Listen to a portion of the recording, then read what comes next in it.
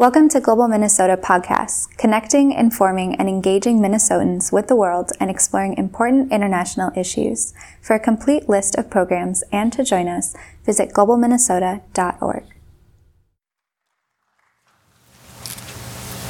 Well, thank you, Mary, and welcome everyone.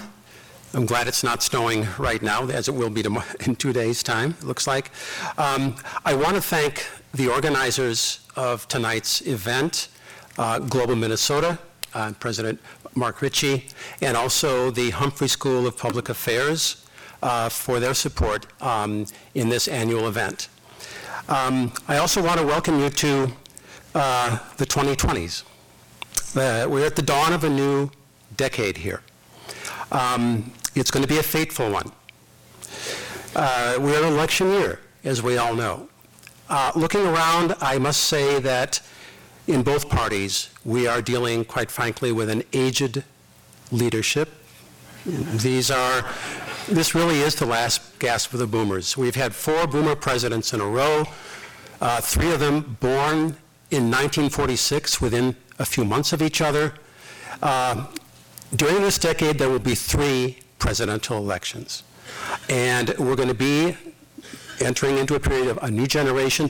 We have to hope with new thoughts, new perspectives on a world that is changing very rapidly, because we are facing a number of very, very tricky trade-offs that I will try to describe in the course of my remarks tonight. Looking back at the past decade, the 2010s, we can see now that the sort of hallmarks of that turbulent decade were the aftermath of the 2008 economic crisis, which in retrospect was actually worse than we imagined at the time. It is still affecting us. It is part of what led to another feature of this past decade, which is the rise of populism and nationalism, especially in the West, rising anti-globalization sentiment, for which all too often immigration becomes the scapegoat, because that also has been firing this movement. In the 2010s, Russia began to punch above its weight, way above its weight, in Europe and Ukraine and also in the Middle East. And China's rise began to translate into real political and even military power. And as might have been predicted from history, when you have a rising power, the status quo power often begins to react. And that is what we're seeing today. The United States during the past 10 years has become a factor for uncertainty as we have veered back and forth between administrations and even within administrations. We have begun to neglect our diplomacy and in its place use and overuse sanctions, which really has become the default mode for our foreign policy right now. This is causing reactions, including among our allies, as I will describe tonight. We're able to use sanctions because of our role in the global economy, the role of the dollar, which we risk wearing away if we overuse this tool. And the final hallmark of this past decade, and it is the most important one, is what is happening to the climate, what is happening to our planet. I think during the past 10 years, the concrete examples of global warming and the crises we're going to face going forward are becoming ever more clear. And as we enter the 2020s now, this is, whether we realize it or not, the key issue. It is an issue that is one of shared global threats. The threat facing us ought to bring us together among nations, ideally, because we're all in this together. And it's very unfortunate in light of this that what we are seeing is a return to old geopolitical competitions. This is the major contradiction of this approaching decade. I think the Madrid COP25 conference kind of symbolizes this. It was a failure. It broke down. Of course, we had pulled out of the Paris Agreement already, but other countries were less in a mood to cooperate than they were at the Paris conference. And as I say, for the moment, rising geopolitical competition, nationalism in many countries is taking precedence over what is the key issue of the coming decade. Now, the United States is obviously part of this. We are reacting now. We are going back, if you will, to old think. If you look at our national security strategy, which came out in late 2017, it embodies the same strategy that we have used since 1945. And in a nutshell, that strategy is, having been drawn into World War II because Japan and Germany came to dominate their own regions, our goal ever since 1945 has been to prevent the rise of what they call a peer competitor, to prevent the rise of any country that would dominate its region the way we dominate ours. And that is why you see the structure of our military presence in the world since 1945, with 800 military bases around the world at present, and divided, yes, into regions where we are vigilant against the rise of a peer competitor. Now, we took a holiday from this in the 1990s. In fact, our national strategy says, yes, we took a holiday, unfortunately. With the fall of the Soviet Union, we began to think that this kind of competition was over. Terrorism became the main issue. China was rising fairly peacefully. We engaged China in the WTO. We didn't see them at that point as a threat. But this is what has shifted now. This is what has shifted fundamentally. The new doctrine singles out China and Russia as threats to the United States that must be countered. So there are really three regions in this sort of mindset that we're going back to, where we are trying to stave off potential hegemons. Obviously, China rising fast in Asia and also across Eurasia. Russia, which is still a major presence in Europe. And then the Middle East, which is a new interest we didn't have in 1945, where we are trying to prevent Iran from becoming dominant in the Middle East. And of course, we're being urged on in this by our allies in the region, Saudi Arabia and Israel. And this is the backdrop to the crisis that we're facing now at the beginning of the year, one that could lead to war, potentially. We have to hope not. The JCPOA, which was, let's see if I have that here. Yes, there it is. Sorry. Which was signed on July 14th, 2015, addressed the issue of Iran, which since the Iran-Iraq war had found Iran defending itself, if you will, trying to create strategic depth, trying to influence the region by allying with proxy forces all through the Middle East, most often fellow Shia forces, whether Hezbollah in Lebanon or Hamas in the West Bank. And of course, we, in a way, created this possible strategy by removing what had been the great counterweight to Iranian power, which was Iraq. During the Iraq War, we backed Saddam Hussein in that incredibly bloody war. But later, our invasion removed him and the Sunnis from power and brought in a Shia government, which has become ever closer to Iran. So this is seen as a power shift in the region, and when you add to that the thought that Iran might try to get nuclear weapons, this is a problem that all administrations have had to address.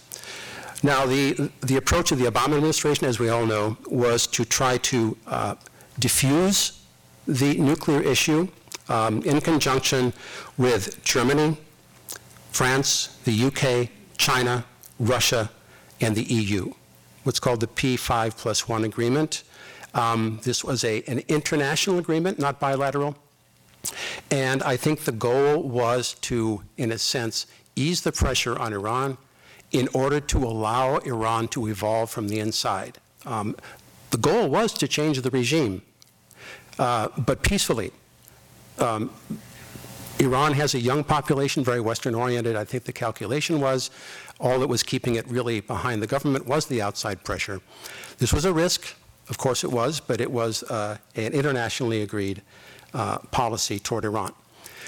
This was criticized, as we know, by President Trump during his election campaign. He was very clear what his intention was, and that was to end the Iran nuclear deal and to go back to putting pressure on the Iranian regime. So, of course, he did pull out. None of the other signatories followed us. All criticized it. They all are trying to maintain the agreement, if at all possible. But, of course, it's getting now harder and harder given events. The policy is called maximum pressure. Kind of things we're doing are singling out individuals for sanctions. Once again, it's sanctions, sanctions, sanctions. Trying to cut off Iranian financial institutions, limit their access to oil exports, all that sort of thing. The goal would be to force Iran back to the negotiating table on our terms.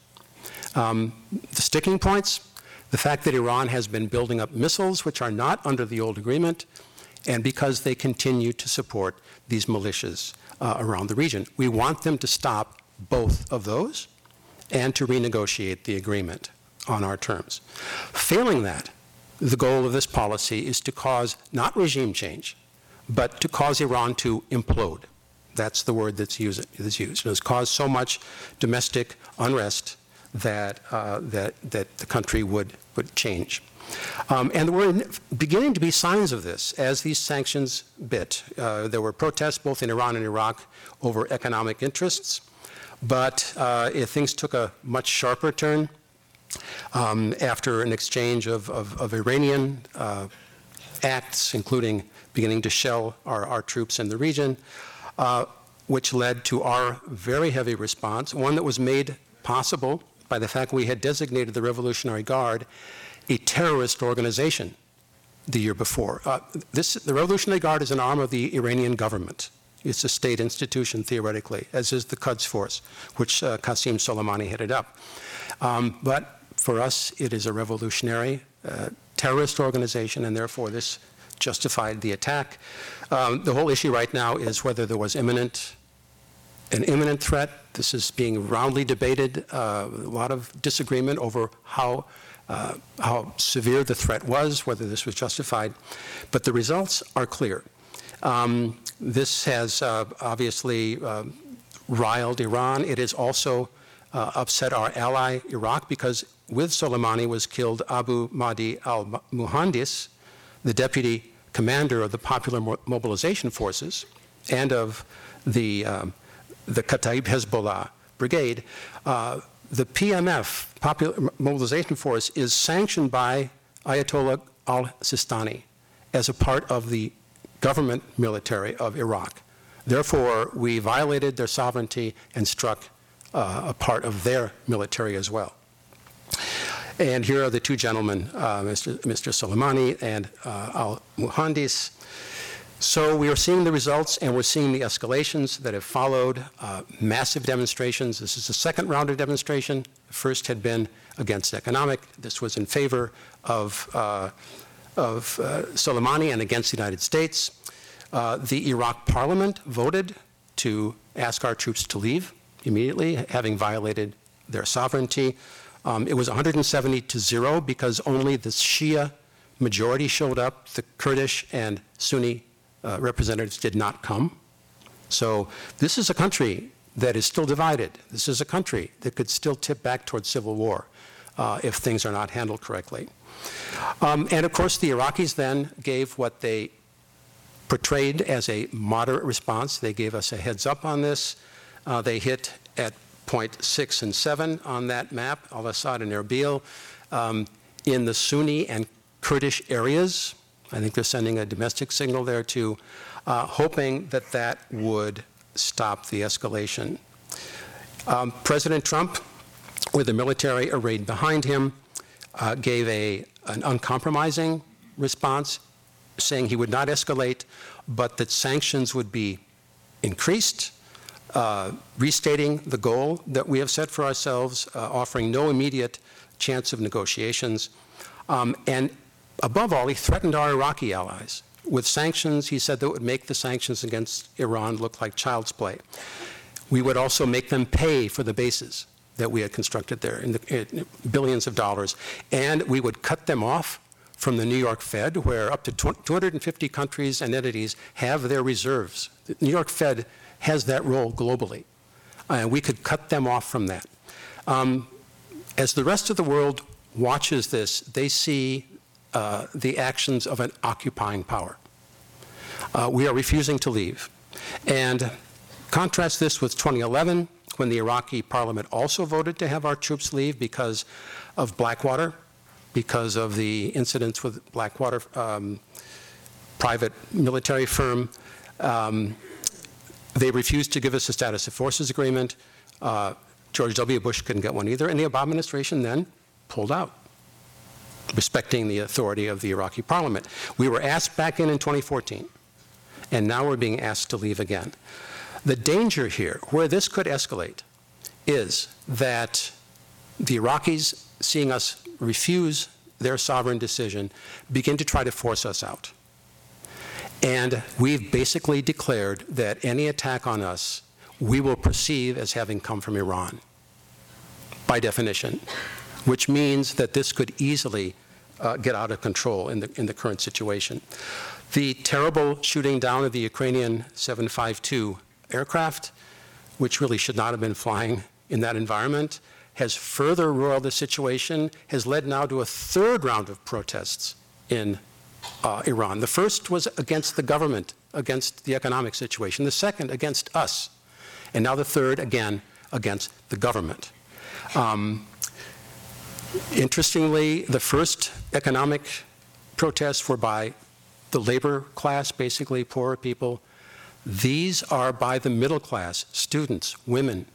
These two groups have not yet linked up in the protests going on in Iran. If they ever did, it could be a movement. So the domestic situation in Iran is very serious, very fragile, and we just have to hope that this stays on an even keel somehow going forward. Other powers are trying to maintain the deal, trying to mediate, but it's difficult.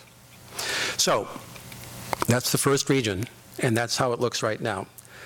I was in the State Department just a few months ago and was struck by the paradigm shift that has taken place in Washington.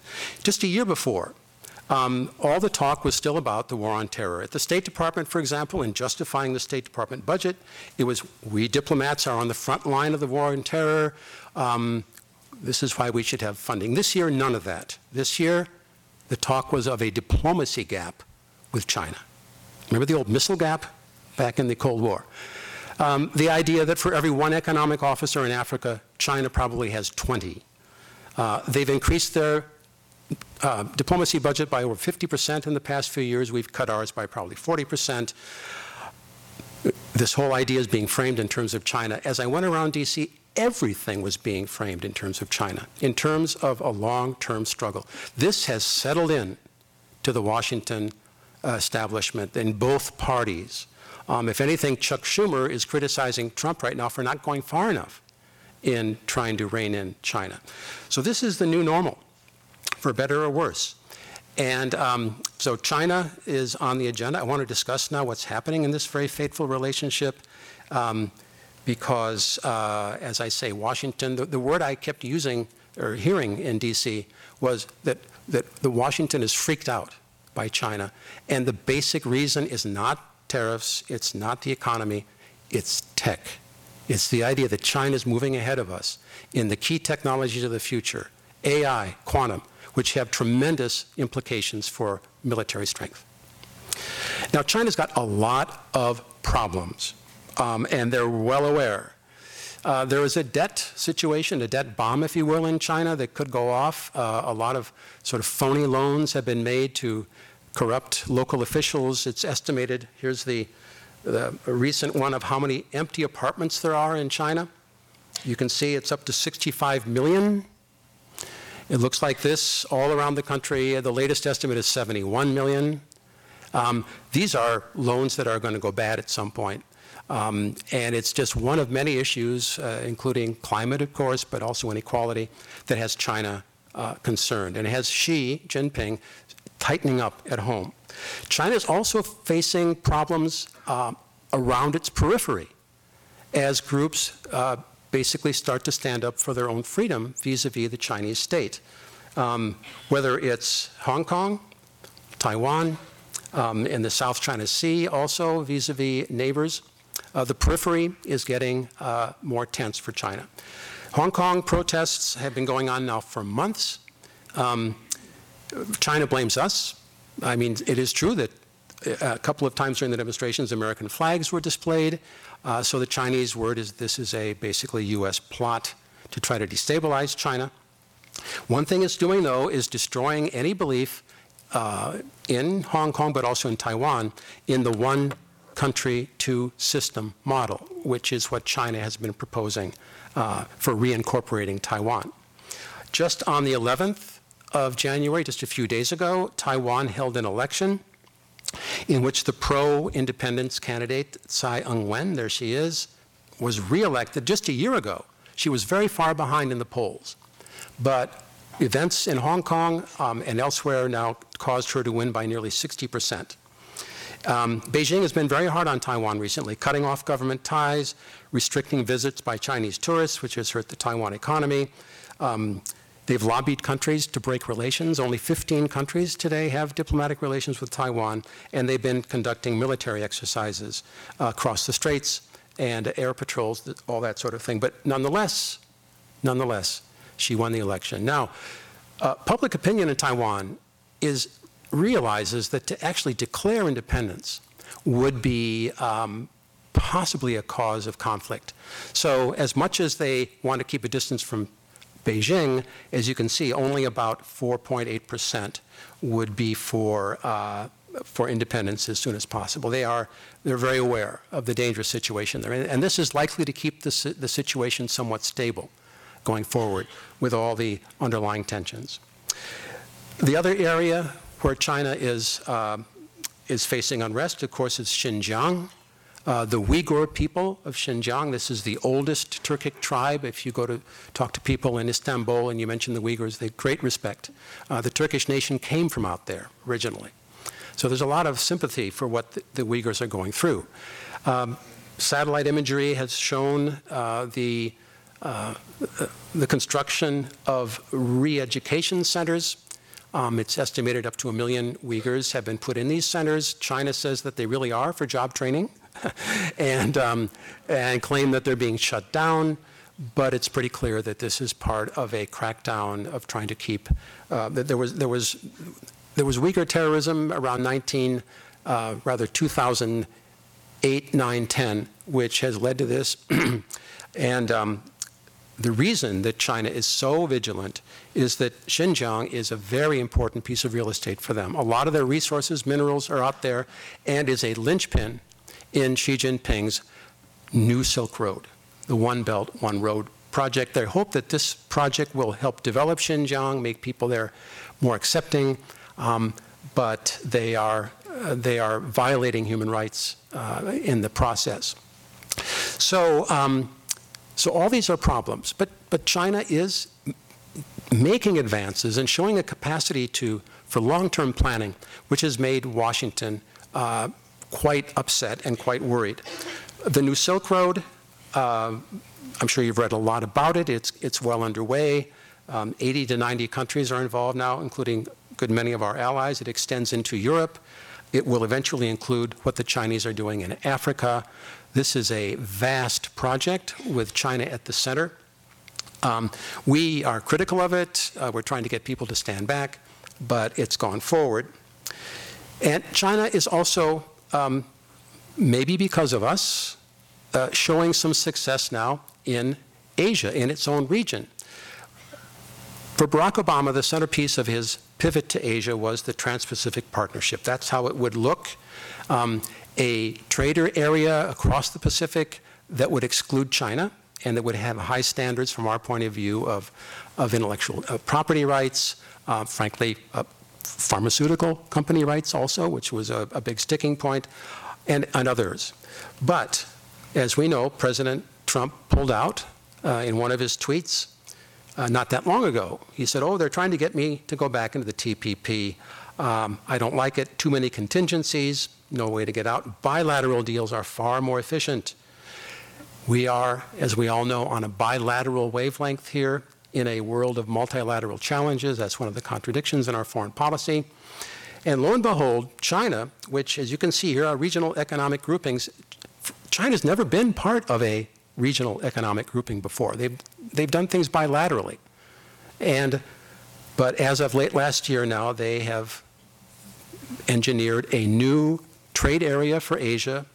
And this area, the Regional Comprehensive Economic Partnership, took flight end of the year. The only country that stayed aloof was India. The rest are all in. This is very important because it has a clear country of origin provision in it that will greatly help Chinese supply chains all through Asia. The Commerce Department is studying this and is realizing this is potentially a game changer for the Chinese economic role in Asia. This is going on pretty much while we're distracted with other things over here. But as I said before, the real challenge, the real concern in Washington is tech. China is investing massively in tech education in all areas.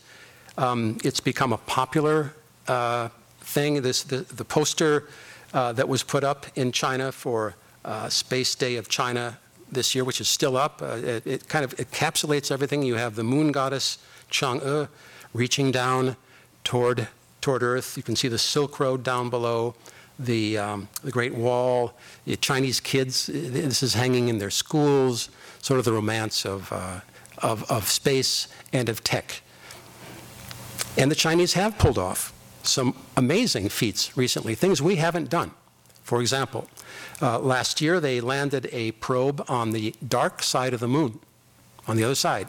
They did it by using something called the three-body problem, which, by the way, is the title of the most popular science fiction book in China of the past decades. It's something that really fires their imagination. It won the Hugo Award for science fiction here.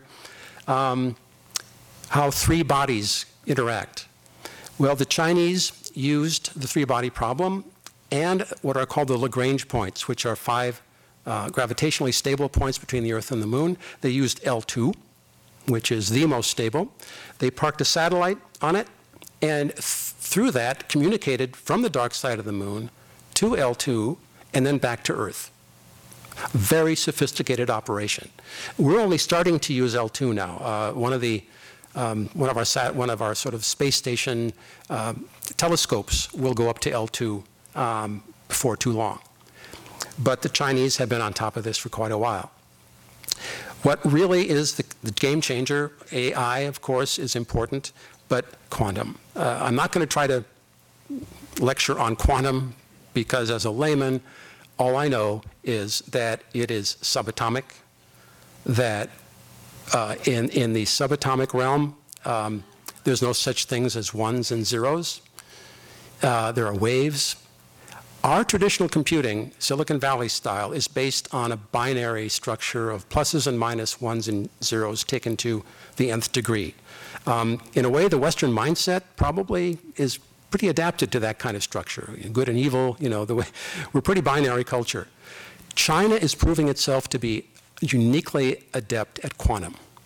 The famous historian of science, Joseph Needham, in his great work, Science and Civilization, China, posited that the Chinese actually, in their traditional worldview, are closer to modern quantum physics than the West. Sort of the idea of a universe of changes rather than a kind of a bipolar structure. And lo and behold, the greatest mind, by all accounts, on quantum is Jian Weipan. Here he is. He studied in Vienna, went back to China, and has headed up their quantum program. And through his skill, China has launched the first quantum satellite, first quantum communication site. They successfully, last year, engineered a communication between Beijing and, I assume, his old doctoral colleagues at the University of Vienna. We've not done this. And the thing about quantum is it has tremendous implications for encryption. because quantum communication cannot be hacked by its very nature. There's no stable plus and minus world there. It evaporates as you try. And so lo and behold, China announces this, a new probe to protect China from cyber attacks. Also, once it's harnessed, quantum will probably be able to overcome any system of encryption. Now, it's not there yet. These are sort of early attempts at quantum, but China is in the lead, and this is making Washington very nervous because there are all kinds of implications flowing from this.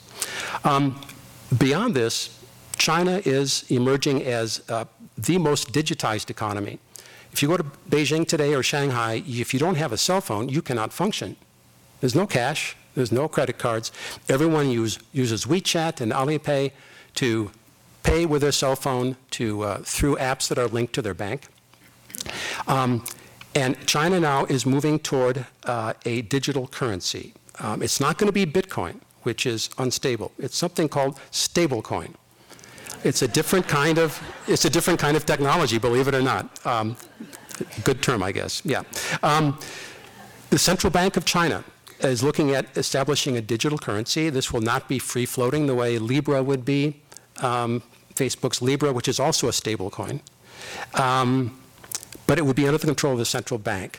And the idea is that if China perfects this, and it becomes a model for other central banks, a digital environment will emerge which will sideline the dollar.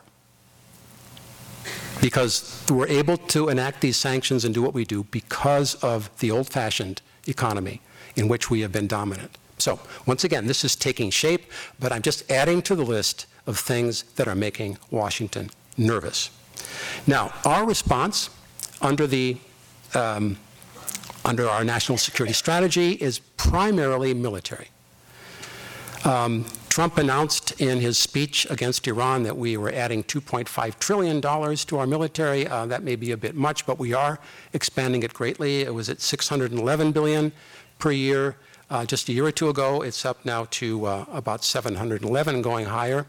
As you can see, we already account for about 36% of global military spending. I mentioned Russia punching above its weight earlier. Look at that, 3.4% of global military spending, and China up to about 14. This is what it looks like for the 2019 budget. We're spending roughly 70% of our national budget on military or veterans benefits. This is the response so far to the challenges we're facing from China and Russia. Of course, we've been following the trade war, which it's there, but it's not really the key, quite frankly. Just yesterday, or rather this afternoon, phase one, this is from this afternoon, the phase one deal was signed. Liu He, representing China and Donald Trump. Xi Jinping decided not to come, reportedly because the Chinese weren't sure whether Trump might change his mind or do something as Xi was arriving that would cause him to lose face. So they decided to have it done at this level. Donald Trump will use this in the campaign, obviously. I think the new NAFTA may be signed tomorrow. These are the kind of successes he will point to.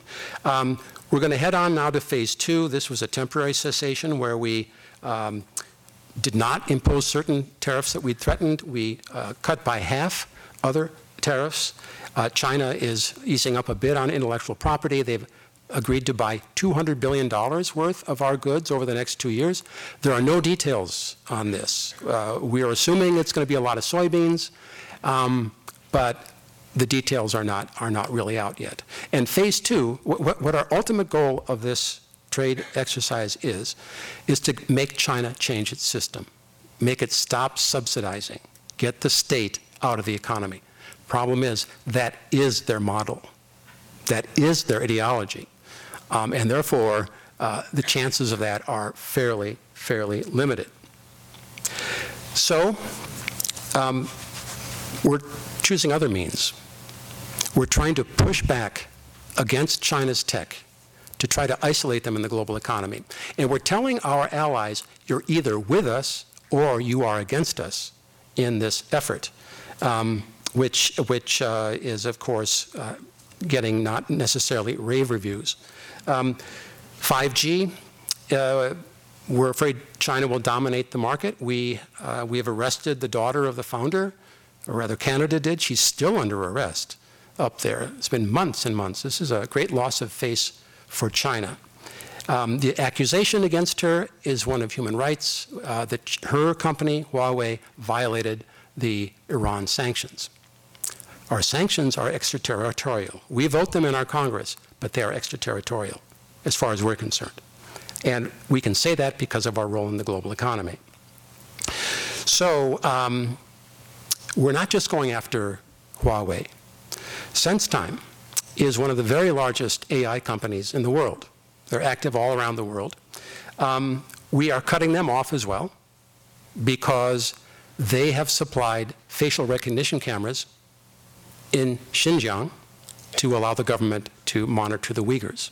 So once again, we're using a human rights issue to cut off one of their tech companies. And ByteDance is the largest AI company in the world, and I'm envisaging a protest in Washington of 12 and 13-year-old girls. Because ByteDance owns TikTok. I'm sure many of you, through your children and grandchildren, are aware of TikTok. This is an app that allows kids to share video up to, I don't know, a minute and a half or so. Frankly, I don't want to know what's in the videos, but this is very popular among kids. Well, we've decided that this is going to allow China to amass data on our young people and on our country, which is a security threat. So we've already banned any military personnel, any military families from using TikTok. That's already been done, and it probably will take a step further. By the way, we've also told communities all around the US that have signed deals with Huawei, and many of them have, because Huawei was there first and it's cheaper. They have 1 year to disentangle themselves from Huawei, to get out of those contracts, stop the contracts, whatever penalties they have to pay, and get one of our carriers. So we are pushing them hard on this. Now, in the midst of all this, China announced on November 6th that it's beginning to develop 6G. Now, 6G, the electro grid is almost full with 5G. So 6G is going to be very different. It's going to be some kind of an air, land, and sea intelligent array, is what the Chinese are saying. Hard to know what this is. But they have announced, the Chinese Ministry of Science and Technology announced November 6th, the formation of 2 teams. The relevant government bodies, 37 experts from universities, scientific research institutes, and companies. They posted the photo of this team, this full court press all-star team that's going to develop 6G. And then announcing this, the Global Times, which is pretty much a mouthpiece of the party, said the following, wrote the following: the US approach is driven by companies and cannot attract the best manpower and equipment from all sectors. The Chinese tech push is based on a comprehensive approach, research of all sectors under government guidance, which is surely more competitive. And then they go on to say, the US technological approach of splendid isolation will soon lag behind as China and Europe cooperate. That's their view of the 2020s. Now, you're starting to hear new voices in Washington. I'm starting to think that the situation as it's developing may end up being a jolt to our way of thinking, our way of doing things. This is Michael Kratsios, who is the Chief Technology Officer of the United States, appointed by Trump. I guess we've always had a CTO. And in his recent speeches, he says it straight out. The US is falling behind China on artificial intelligence, quantum, and other areas. This is a crisis. And he says we must now develop collective power. In essence, we need to emulate what China's doing. We need government and private cooperation. And he's evoking World War II. Now, World War II, Frontline had a special recently about radar and how important radar was to our victory in World War II. When the war started, you had scientists like a fellow named Loomis, I think at Columbia, a few others working on their own projects, disparate. They were brought together by the government and in a coordinated way in the context of the war quickly made the breakthrough on radar. Of course, the Manhattan Project is another example of this. This is very far from the way of thinking we've had in recent decades, for sure, in which government has been the problem. This is echoed in Congress by Mark Warner of Virginia and Marco Rubio of Florida, both who sit on the Intelligence Committee, and Warner's even more stark. He talks World War II and says we've got to do things differently. There's got to be a government role in this. We've got to change our game plan. And Rubio is talking the same way, basically a national industrial policy, which we have not had for quite a few decades. Rubio, I'll just as an aside, as a spin-off from this, has been giving speeches. He gave one at the Catholic University in Washington in December, basically saying the root of all of our problems is shareholder capitalism. Now, I can tell you that the Wall Street Journal has been blasting Marco Rubio ever since. The idea that a fault line might develop within the Republican Party, a kind of an intergenerational one, I think is not on the agenda. But he's really, he traces suicides, family breakup, to shareholder capitalism, which I find quite striking. And as I say, the signs of thinking beginning to be shaken in this now. The Council on Foreign Relations just completed a major study on this very issue, on the need for more government-private interaction. Is it going to be under government auspices like it was World War II? Is that what they mean, like government directing this? Interestingly enough, for the committee, for the council, there were no participants from the U.S. government on the task force. And pretty much it was, what can the government do for us private corporations in this regard, rather than the opposite. Now, as I mentioned, this is kind of an you're with us or against us moment here in our relations with China, and Europe is caught in the middle. China is pretty confident that with the Silk Road and with Europe's interest in tech, they will continue, that they will not follow our urgings. And yes, the Silk Road does come right into the heart of Europe and continues on toward Germany. Now, Mike Pompeo has been traveling around Europe, basically warning, threatening in some cases. He's been stalked the whole way by Ronald Reagan. There are Ronald Reagan statues popping up all over the place. There's one in this is in downtown Budapest, where the Hungarians have a striding, life-size statue of Ronald Reagan. Just as Pompeo visited Berlin last month, they unveiled a massive 10-foot-tall statue of Ronald Reagan. This time it was the U.S. Embassy that did it. It stands on the veranda of the U.S. Embassy inside the highly protected secure zone. But because it's 10 feet tall, it can be seen from the street. Anyway, when you're in Europe, keep a lookout for new Reagan statues. So we're telling the Germans that they should not go with Huawei, and they should not go with the Silk Road. And if they do, we may stop sharing intelligence information with them and might not be able to defend them. So the reactions have begun from Germany. This is Peter Altmaier there with Angela Merkel. He's the economy minister. He said, look, it's not in Germany's way of doing things to ban individual companies. We will strengthen our overall security requirements, and that will apply to everyone. And then he said, by the way, Germany did not impose a boycott on U.S. tech companies in the wake of the National Security Agency scandal of spying in Germany, including Chancellor Merkel's cell phone. Remember that a few years ago?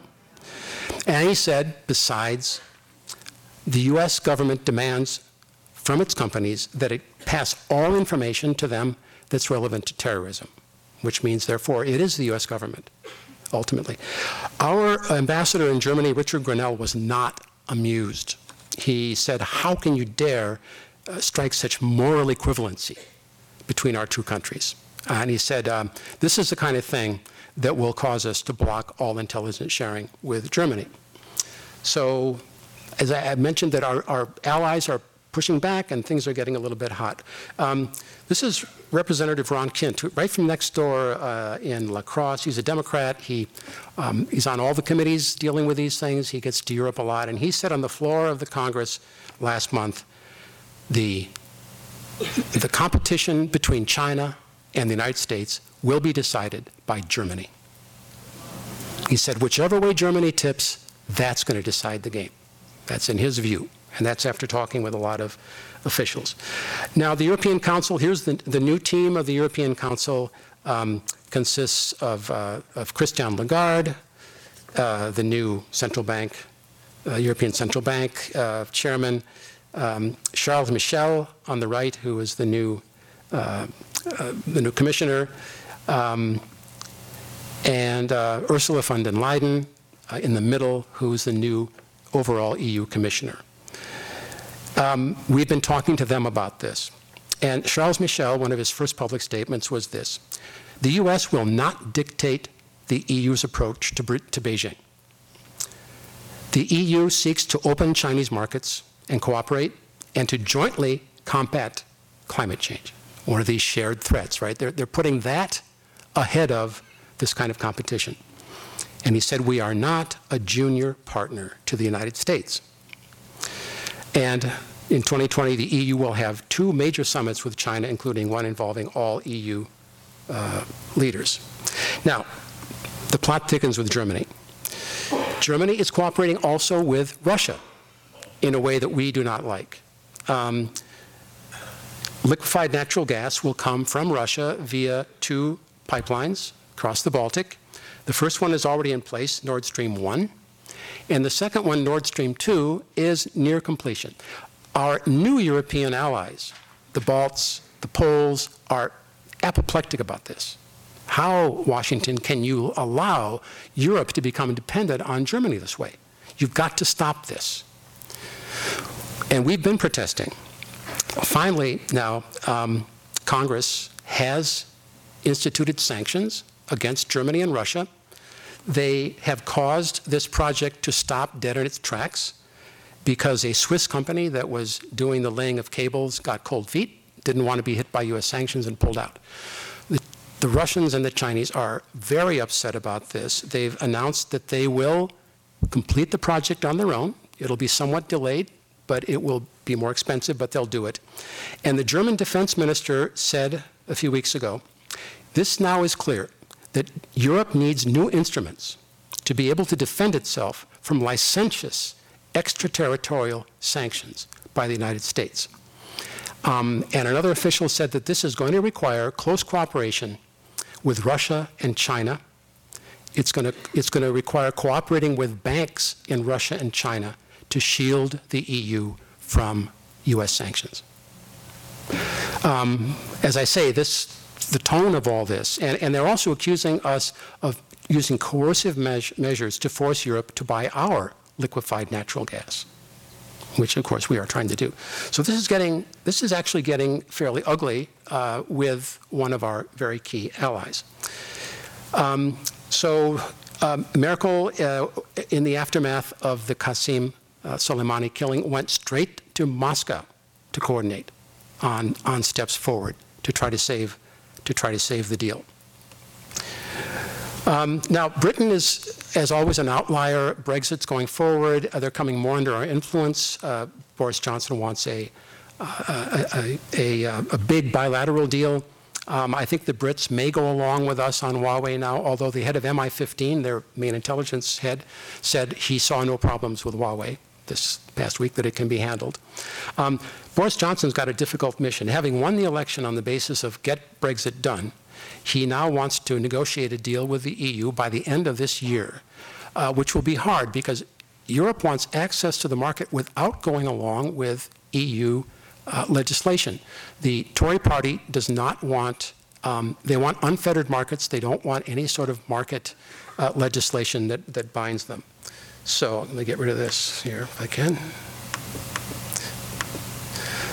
So, get this down here. So we'll see how this goes with Britain. And of course, Scotland, Lord knows what's going to happen.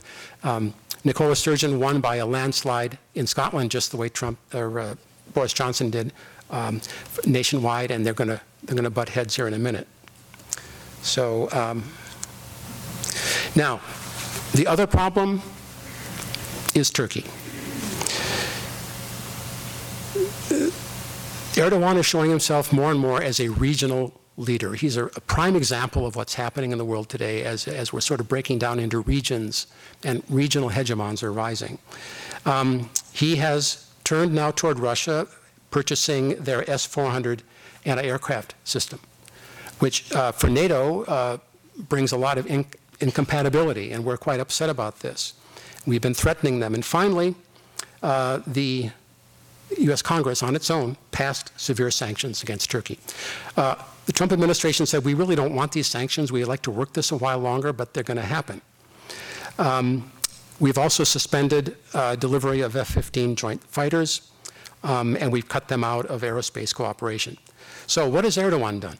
He's begun testing the S-400 Russian system against our F-16s.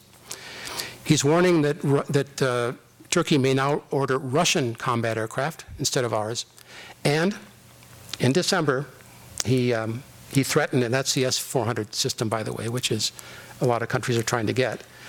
He threatened, if the sanctions are implemented, to close the 2 key U.S. military bases in Turkey. Incirlik, where we have 50 nuclear weapons, and it's a major staging area for the Middle East. Would he go through with this? We'll see. And of course, he's also become quite active regionally. He's going into Libya now. Both Russia and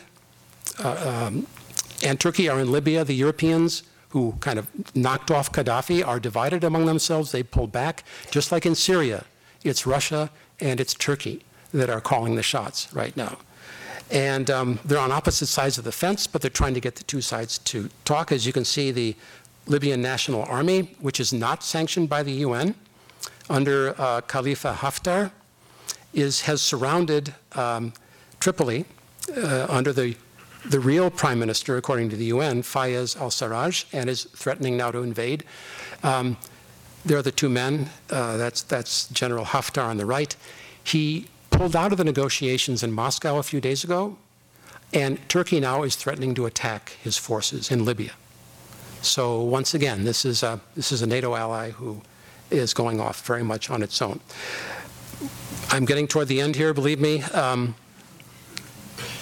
In this atmosphere, and this is actually singled out in our national strategy document, Russia and China are closer now than they've ever been, really, since the 1960s, before the Sino-Soviet rift.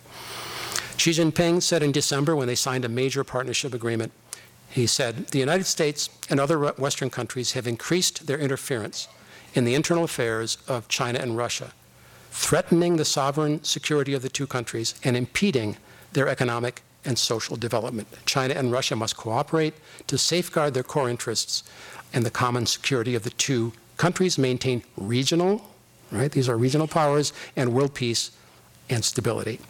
They've signed a major agreement for 2020 in communications, AI, internet. 800 events are planned, a whole new level of what they call comprehensive and strategic partnership. Russia is selling the S-400 to China, helping them to get early warning system against our ICBMs, and they're holding joint exercises. And their energy cooperation is also getting closer.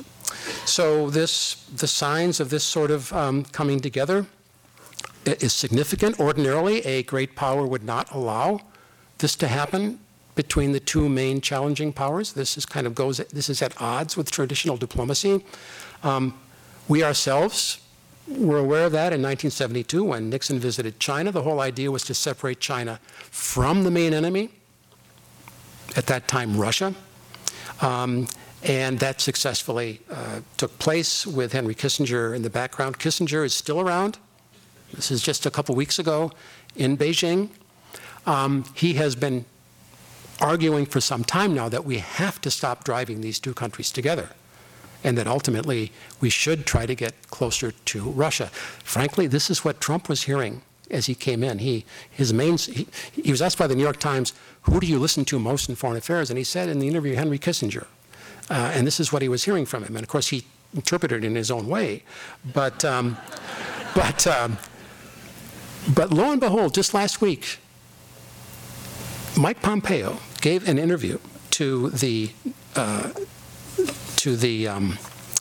Wall Street Journal and said the following. He said, you know, the rise of China now is creating an opportunity for us for a different relationship with Russia.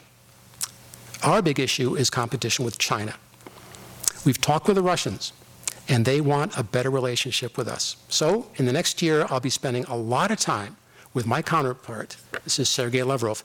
Putin is toxic, right? He can't talk about meeting with Putin, but Lavrov, okay. As will all of my colleagues in the cabinet, as we seek to find places where we can cooperate and move forward together. This, I mean, given the toxicity of our domestic situation, this is quite an interesting shift. You know, as Kissinger said back in 2000, a policy that is perceived by the U.S. as having designated China the main enemy because its economy is growing and because its ideology is distasteful will end up isolating the U.S. So is this the beginning of this administration trying to break out of some of this isolation? We will see. By the way, along the lines of good news, and I'm getting very close here to the end, good news. Vladimir Putin is drinking beer. This is actually significant. The old sort of clear alcohol Russia has been taking some hits. Since 2008, there's an excise tax on alcohol. Sales of spirits at sports events have been banned. TV ads for alcohol are banned. Drinking in public is banned. And as a result, in the past 10 years, drinking has cut in half in Russia, from 18 liters per capita to 9, heading down toward 8. That is less than France, Germany, and other countries, according to the WHO. By the way, 8 liters a year of clear alcohol is considered the limit. And as a result, Russian life expectancy is going way up by about 7 years. You can see how bad it was in Russia in the 90s. And of course, this is part of Putin's narrative, right? That the country was literally falling apart physically as well. Male life expectancy went down to 58 during this period. And now it's coming up to 93, and you can guess who's getting the credit for this. Now, actually for the future, there are more important parts of the world, there are more important issues than these geopolitical dust-ups I've just been describing. Africa is the continent of the future. There's absolutely no doubt about this. If you look at demographics, it's amazing how rapidly our species is proliferating on this planet. This, of course, has tremendous implications for climate, for all these sustainability issues. We've doubled just in 100 years between 1800 and 1900, and we've just been skyrocketing since, past 9.6, heading for as high as 11 or 12. This is going to change the face of this century, obviously, and this is very recent from Pew. This is the latest tabulation of the world's largest countries in 2100. 5 of the top 10 are in Africa. Right below Egypt is Uganda, just below, didn't quite make it. You can see the shift that is taking place and how a country like Nigeria now will come up to over 700 million, according to current projections. Of course, things can change. So Africa is going to be a huge part of the human story. And regionally, and I come back to regional challenges and our attempt to prevent regional competitors. Europe is fading. Europe is fading demographically. We would be too, were it not for immigration. Africa will be up to about, it's true, Africa will be up to about 40% of humanity at current projections. Between Africa and Asia, you'll have about 80% or more of humanity. A country like Ethiopia is, this dichotomy is just clear as a bell. And ironically, in the past 10 years, the country with the highest growth rate in the world has been Ethiopia. In the world, and a number of African countries as well. The common denominator, according to the Financial Times, is that these are countries that are dealing extensively with China, where China is heavily involved. They're the ones that have the increasing growth rate. And Africa's gross domestic product is rising. Other positive things are happening. There's been an agreement just yesterday in South Sudan. Some of the conflicts that have been roiling Africa, there's an attempt at least to get them under control. And for the past few years, Africa has been trying to negotiate a continent-wide free trade zone for the entirety of Africa. And late last year, they pulled it off. There is now an all-Africa free trade zone. I think only one, I can't remember which country it was, maybe Eritrea, 54 out of 55 African countries. Pardon? Morocco, thanks for that, yeah. So, yeah, maybe you can tell us why they didn't do it. Anyway, so Morocco is the one country out of 55 that didn't sign. These are all tremendously positive things for Africa. India is, at the moment, a less happy story. You know, they've got this perpetual issue of a large Muslim majority of about 200 million people. And Prime Minister Modi in his second term now is revealing himself to be a Hindu nationalist and invoking Lord Ram, building Hindu sites on top of mosques. And also his forces are cracking down on dissent in the universities and such. It is not a pretty picture. And in terms of global politics, what he's done in Kashmir, basically annexing Kashmir last year, was a very dangerous step. This obviously between Pakistan and India. This is an unsolved issue that has just gotten worse. It's a very complicated part of the world. We'll see where this goes.